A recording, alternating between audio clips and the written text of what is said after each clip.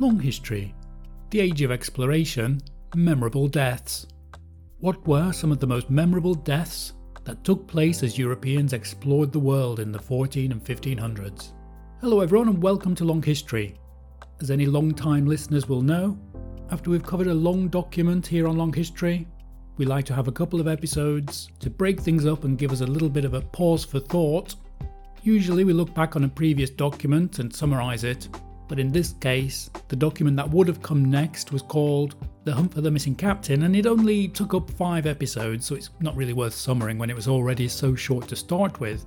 So instead we're going to look back on the previous documents covered by Long History, including explorers such as Magellan and Henry Hudson, and we'll pick out some of the most memorable deaths that took place. So if they pique your interest, you can go back and look at those episodes and those series in full. Now initially, admittedly, this was going to be called Gruesome Deaths, and I would add a bit of a content warning here. You are listening to an episode called Most Memorable Deaths, and they are memorable for a reason, so some of these deaths are not for the faint-hearted, and can be a bit stomach-churning, and surprisingly stomach-churning I would say, so please be warned before you listen to this, and turn off if you're not interested. But really the deaths we've covered here weren't just gruesome. We've got deaths that were nasty and hubristic and appalling and horrific. The people involved here were risking their lives, and often they died as a result of those risks. At first we were going to do a top 10 deaths, as if you can rank such a thing, but often during these scenes multiple people have died, so the numbers don't work out quite so simply as that. Anyway, that's enough introduction, so let's get on with the age of exploration, memorable deaths. Now I suppose there is an order of sorts to these deaths, but I just wrote them down in the order that they occurred to me. And the first document I covered in Long History was about the Magellan fleet's first voyage around the world. And I've called this death a moving death. And I think this death in particular was what captured my interest in the age of exploration actually, because it occurs very early on in Pigafetta's document, Pigafetta being the man who wrote this document. This is when Magellan and the fleet go to the area of today's Argentina, and they meet a group of local people who stand out because they are so tall. And I think it's in episode 4 of that series that there's quite an eye-opening scene where Magellan and some of his men capture a couple of these men. They trick the men into putting on some shackles, telling them that they are giving them as gifts, and then the men rage in fury as they realise that they've been trapped. And it's quite a sad and depressing moment really, because the men have been friendly, and Magellan and the crew seem to have liked these people. And as the next few episodes continue, one of the men escapes, if I remember rightly, but it's the remaining man's death that's particularly sad. Pigafetta seems to like him, and uses him as a source of knowledge, noting down a lot of what he tells him. And then this quotation happens when Magellan and his fleet finally round the tip of South America, a very arduous part of the journey. They enter the Pacific, having taken this tall man with them, but then they run out of food. The gums of both the lower and upper teeth of some of our men swelled, so that they could not eat under any circumstances, and therefore died. 19 men died from that sickness, and the giant, together with an Indian from the country of Verzin. 25 or 30 men fell sick during that time in the arms, legs, or in another place, so that but few remained well. So altogether this is a particularly sad and pointless death really, and it's only given in passing in the text. And that's why I found this quite moving actually. It was quite eye-opening about the times. Of course you hear about slavery, but to read about it so specifically in this particular context, and this rather pointless and fruitless death, was very eye-opening and actually quite moving. Now of course the other famous death that took place in this document was the death of Magellan himself, which took place in episode 17. But as I've covered that in other episodes of Long History, in this case I thought I'd go with this Patagonian man's death. And the quotation about the death of this giant, as he's called, took place in episode 8. So from a particularly sad and moving death, for the next one, and in fact for many of these deaths, I found it a struggle to find an appropriate adjective, but the one I found here is cinematic. And this is from a document that I covered. I called it Florida, Texas and Northern Mexico in the 1500s. And it's about a man called Cabeza de Vaca who went on an expedition headed by a man called Pánfilo de Narváez, quite a strange name, around the Gulf Coast of today's United States. and from memory the expedition began with about 600 men and ended up with only 4. And of those deaths, one death of an individual stood out, and then later on the deaths of quite a few men. But that first one, the cinematic one, is about the death of the leader of that expedition, Pánfilo de Narváez, and all these deaths took place in episode 9 of this series, which is also the most gruesome of all the 200 plus episodes of Long History that I've done so far. But we'll get onto those gruesome deaths later. This is the cinematic death, and basically I suppose that leaders are most tested when things don't go well. And for this man, Pánfilo de Narváez, it seems that nothing has gone well. They toured Florida, then they went up to the coast of the Florida Panhandle, they got in some boats, and crossed the mouth of the Mississippi, all the time with men dying of starvation and of disease. And at Pánfilo de Narváez's most extreme point he is tested. Cabeza de Vaca is on one boat with some men. Pánfilo de Narváez, the leader, has chosen to be on his boat, his own boat, with the strongest of the men. Cabeza de Vaca pleads for help. Lots of men have already died for this leader, and in this crucial moment when he could help to save Cabeza de Vaca and his men on that other boat, what does he say? He answered that it was no longer a time in which one should command another, but that each should do what he thought best to save his own life, that he so intended to act, and saying this, he departed with his boat. So Pánfilo de Narváez, when he's most tested, basically says to his men, "You're on your own." Now that took place in episode 6 of this series, Florida, Texas and northern Mexico in the 1500s. But the cinematic death takes place in that other episode previously mentioned, episode 9. And this is that cinematic moment. Narváez stayed the night in his boat, not wishing to come on shore, having a coxswain with him and a page who was unwell, there being no water nor anything to eat on board. That at midnight, the boat, having only a stone for anchor, the north wind blowing strongly, took her unobserved to sea, and they never knew more of their commander. So Pánfilo de Narváez sort of gets his comeuppance, if only by being blown out to sea at night. And for want of a better word, it's quite a cinematic end for this man, who when he was tested as a leader, appeared to fail the challenge, at least in Cabeza de Vaca's eyes. So moving on to those gruesome deaths, and the adjective I actually ascribe to these deaths is horrific, and this is in the same document in the same episode. Basically in that episode, Cabeza de Vaca told us the fate of Pánfilo de Narváez because he found out the fate of a lot of men in that episode. And when I first read this document, I was surprised at just how horrific these deaths are, so please be aware that these are not for the faint-hearted. So here is the rather horrific description of the fate of many of the men on the expedition. Thus did the number go on diminishing. The living dried the flesh of them that died, and the last that died was Sotomayor. When Esquivel preserved his flesh and, feeding on it, sustained existence until the 1st of March, when an Indian of those that had fled, coming to see if they were alive, took Esquivel with him.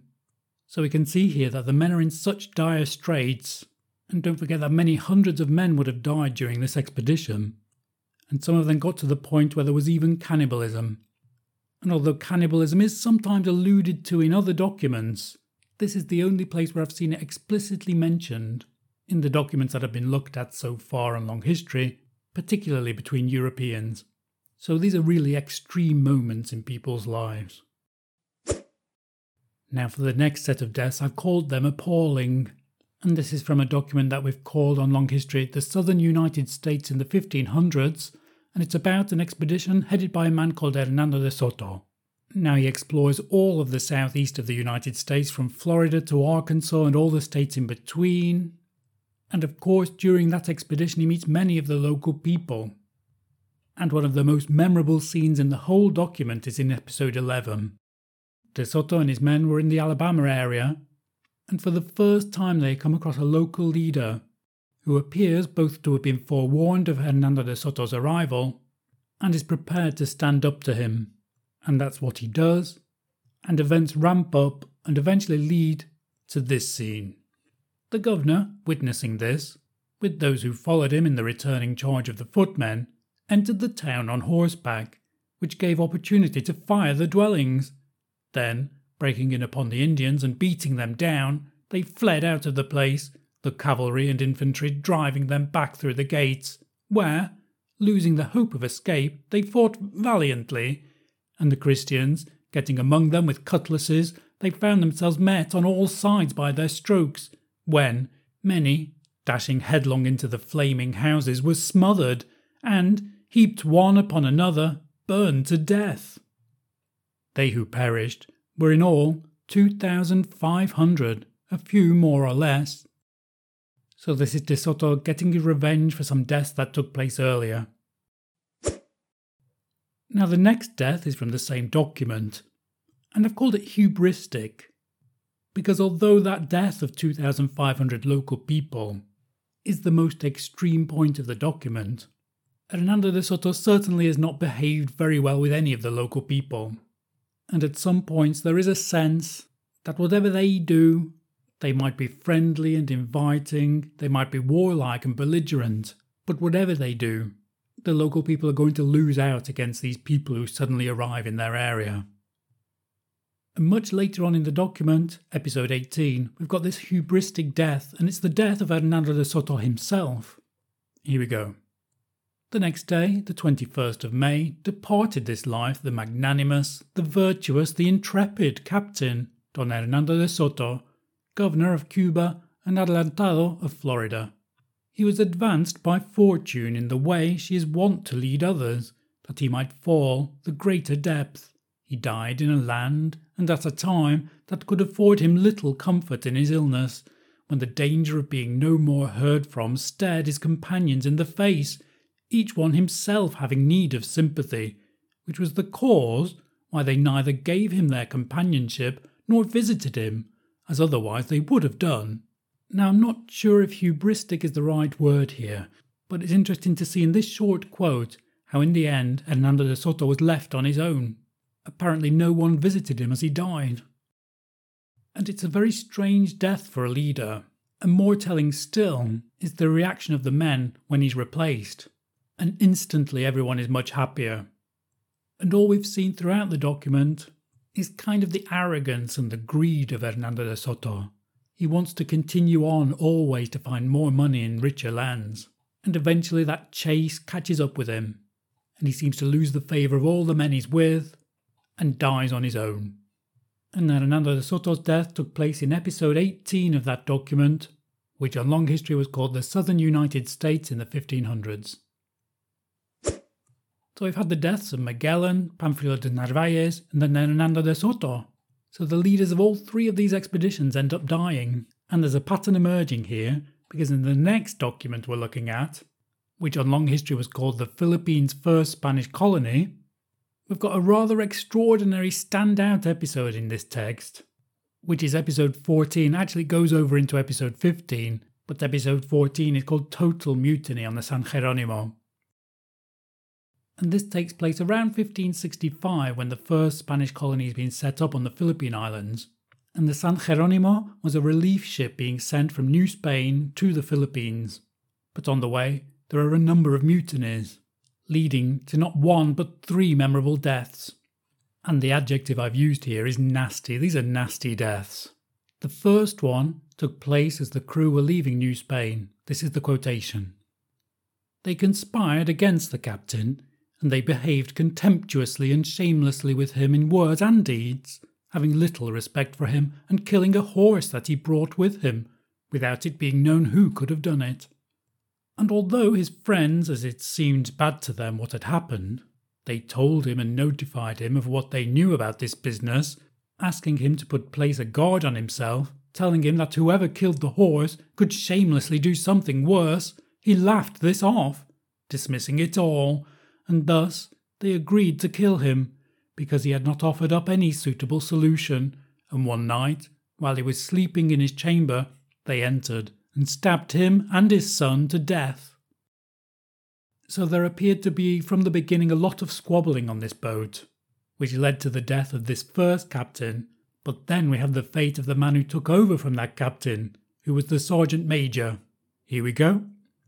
The pilot was informed about this by some of those who had stopped the sergeant major, and that night the pilot, with the support of some sailors, captured the sergeant major, telling him to agree to being shackled in order to calm the people down.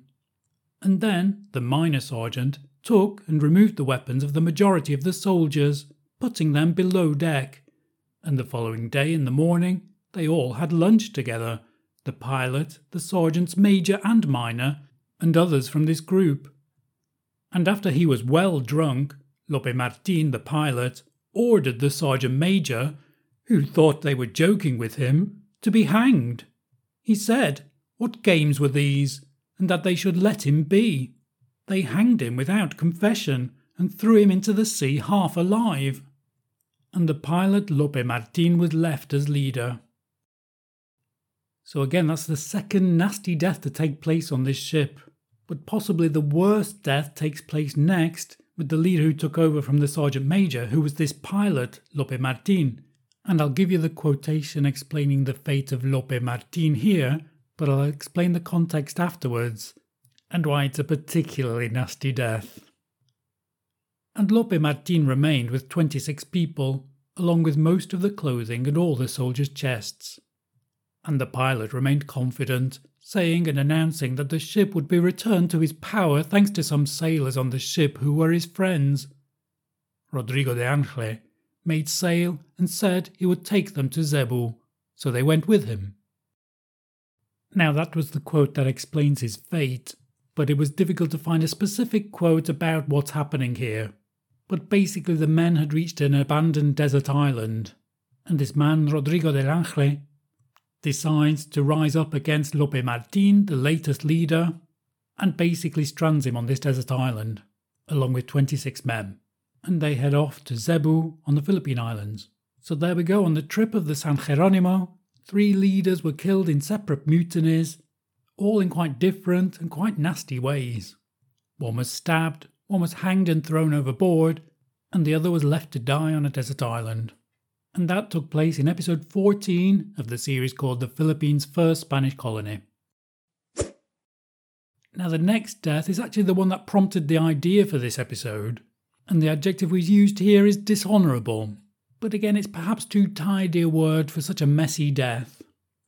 And it's in the most recent series about Henry Hudson, and I think Henry Hudson's death is particularly dishonourable, for want of a better word, because basically some men hold a mutiny and abandon him, with some of the remaining sick people on the ship, to fend for themselves in the frozen north. Now the mutineers, according to their account of events, see this as the best way to survive the journey home, but we are listening to the survivor's account here. And this is from episode 22 of the series called Henry Hudson, and this is the scene where the men were loaded into the boat. Then was the shallop hailed up to the ship's side, and the poor, sick and lame men were called upon to get them out of their cabins into the shallop. The master called to me, who came out of my cabin as well as I could, to the hatchway to speak with him, where on my knees I besought them, for the love of God, to remember themselves, and to do as they would be done unto. They bade me keep myself well, and get me into my cabin, not suffering the master to speak with me. But when I came into my cabin again, he called to me at the horn which gave light into my cabin, and told me that Jewett would overthrow us all. Nay, said I, it is that villain Henry Green, and I spake it not softly. So that's the scene where Henry Hudson, who has been on 4 journeys with these men, is abandoned in a boat with the sick men, with the excuse that that will help the remaining men to get home, with that scene taking place in episode 22 of the Henry Hudson document. And really the theme continues here. The previous death was of another captain, and in the next document, if the point about the fate of captains hadn't been made well enough, taken almost to a ridiculous extreme in the document we called After Magellan, and this was about the Loaiza expedition. This is actually quite a short document about the second ever voyage across the Pacific by a European after Magellan, and it's not so much that the deaths are memorable as that the number of deaths of leaders is memorable. The crew had a particularly arduous time around the Magellan Strait, the southern tip of South America, and they've made it into the Pacific when this happens. In this way, due to our exhaustion and lack of food, our misery was great and some men died. Amongst those who died were Tejeda, the treasurer, and Rodrigo Bermejo, pilot of the said ship. On the 30th day of the month of June, the Captain General, Fray Garcia de Loaiza, died. So it appears that the leader of the expedition died of starvation on the ship in the Pacific, and he has a noteworthy successor, Martín Pérez de Cano. Now, interestingly, this man, Cano, was the man who headed the Magellan expedition after Magellan died. So although this title of first people to make it round the world is given to Magellan, he actually died halfway through the voyage, and it's this Del Cano who was one of the first men to make it around the world. So here on this voyage is taken over from Loaiza. Loaiza died on the 30th of June, and just over a month later, Cano dies. His replacement is a man called Captain Salazar. He dies to be replaced by a man called Iñiguez. Now this man makes it to the Spice Islands, but then he dies being poisoned by the Portuguese, and then his replacement is Hernando de la Torre, and he does actually survive a number of years, but then he dies on the way back to Europe. So actually, all the men who headed this expedition over the 12-year period end up dying during the expedition. So I'm not really sure if that's because they're leaders, or just that we know they've died because they were the leaders. But that was a document called After Magellan, and there is actually a sequel document to that document, which we called The Hunt for the Missing Captain, which is one of the most recent documents we've covered on Long History. That was only 5 episodes. And in the 5th episode of those 5 episodes, we find out the fate of the leader of that expedition, who was called Saavedra. And just to round off this episode, really, Saavedra's death is not the most spectacular, and I wouldn't say it stands out as being particularly memorable, other than for one detail. And this is the quotation of this man's death from episode 5 of The Hunt for the Missing Captain. At the time of his end and his death, he called everyone and asked them all to sail up to 30 degrees, and once there, if the weather was not suitable to go to New Spain, that they should return to Tidore, giving the ship and everything that was in it to the captain Hernando de la Torre, so that he could do with her as was best to serve our Lord and our Emperor. Now this particular scene, the way it's written here, reminds me of something we always have to remember with these texts, because it strikes me that this is a little too neat. Perhaps this did happen, that on his deathbed this man declared what the men should do next so that they can follow those orders, but at the very least it would have been very much tidied up for this anecdote written down. So I think it's always worth remembering in all these deaths that we're reading one point of view, other points of view would have been available. Some of the people here are portrayed as arrogant, some of them perhaps as weak, and perhaps other people would have had exactly the opposite point of view. But either way, they're all memorable deaths. We've had poisoning, abandonment, hanging, throwing overboard, stranding, burning, cannibalism, scurvy, and Pánfilo de Narváez in that cinematic moment sailing into oblivion. So there you go, this is Long History, where we like to give you the full details given in source documents. And sometimes those events can be quite dry and bureaucratic, but really when you pick out these memorable deaths and these horrific, surprising events that take place, you realise how it's worth taking your time over these documents sometimes to pick out these memorable moments. So thank you for listening to this episode of Long History. Please, before you move on, like it and subscribe and share this episode with anyone who might be interested. Thank you for listening, and goodbye.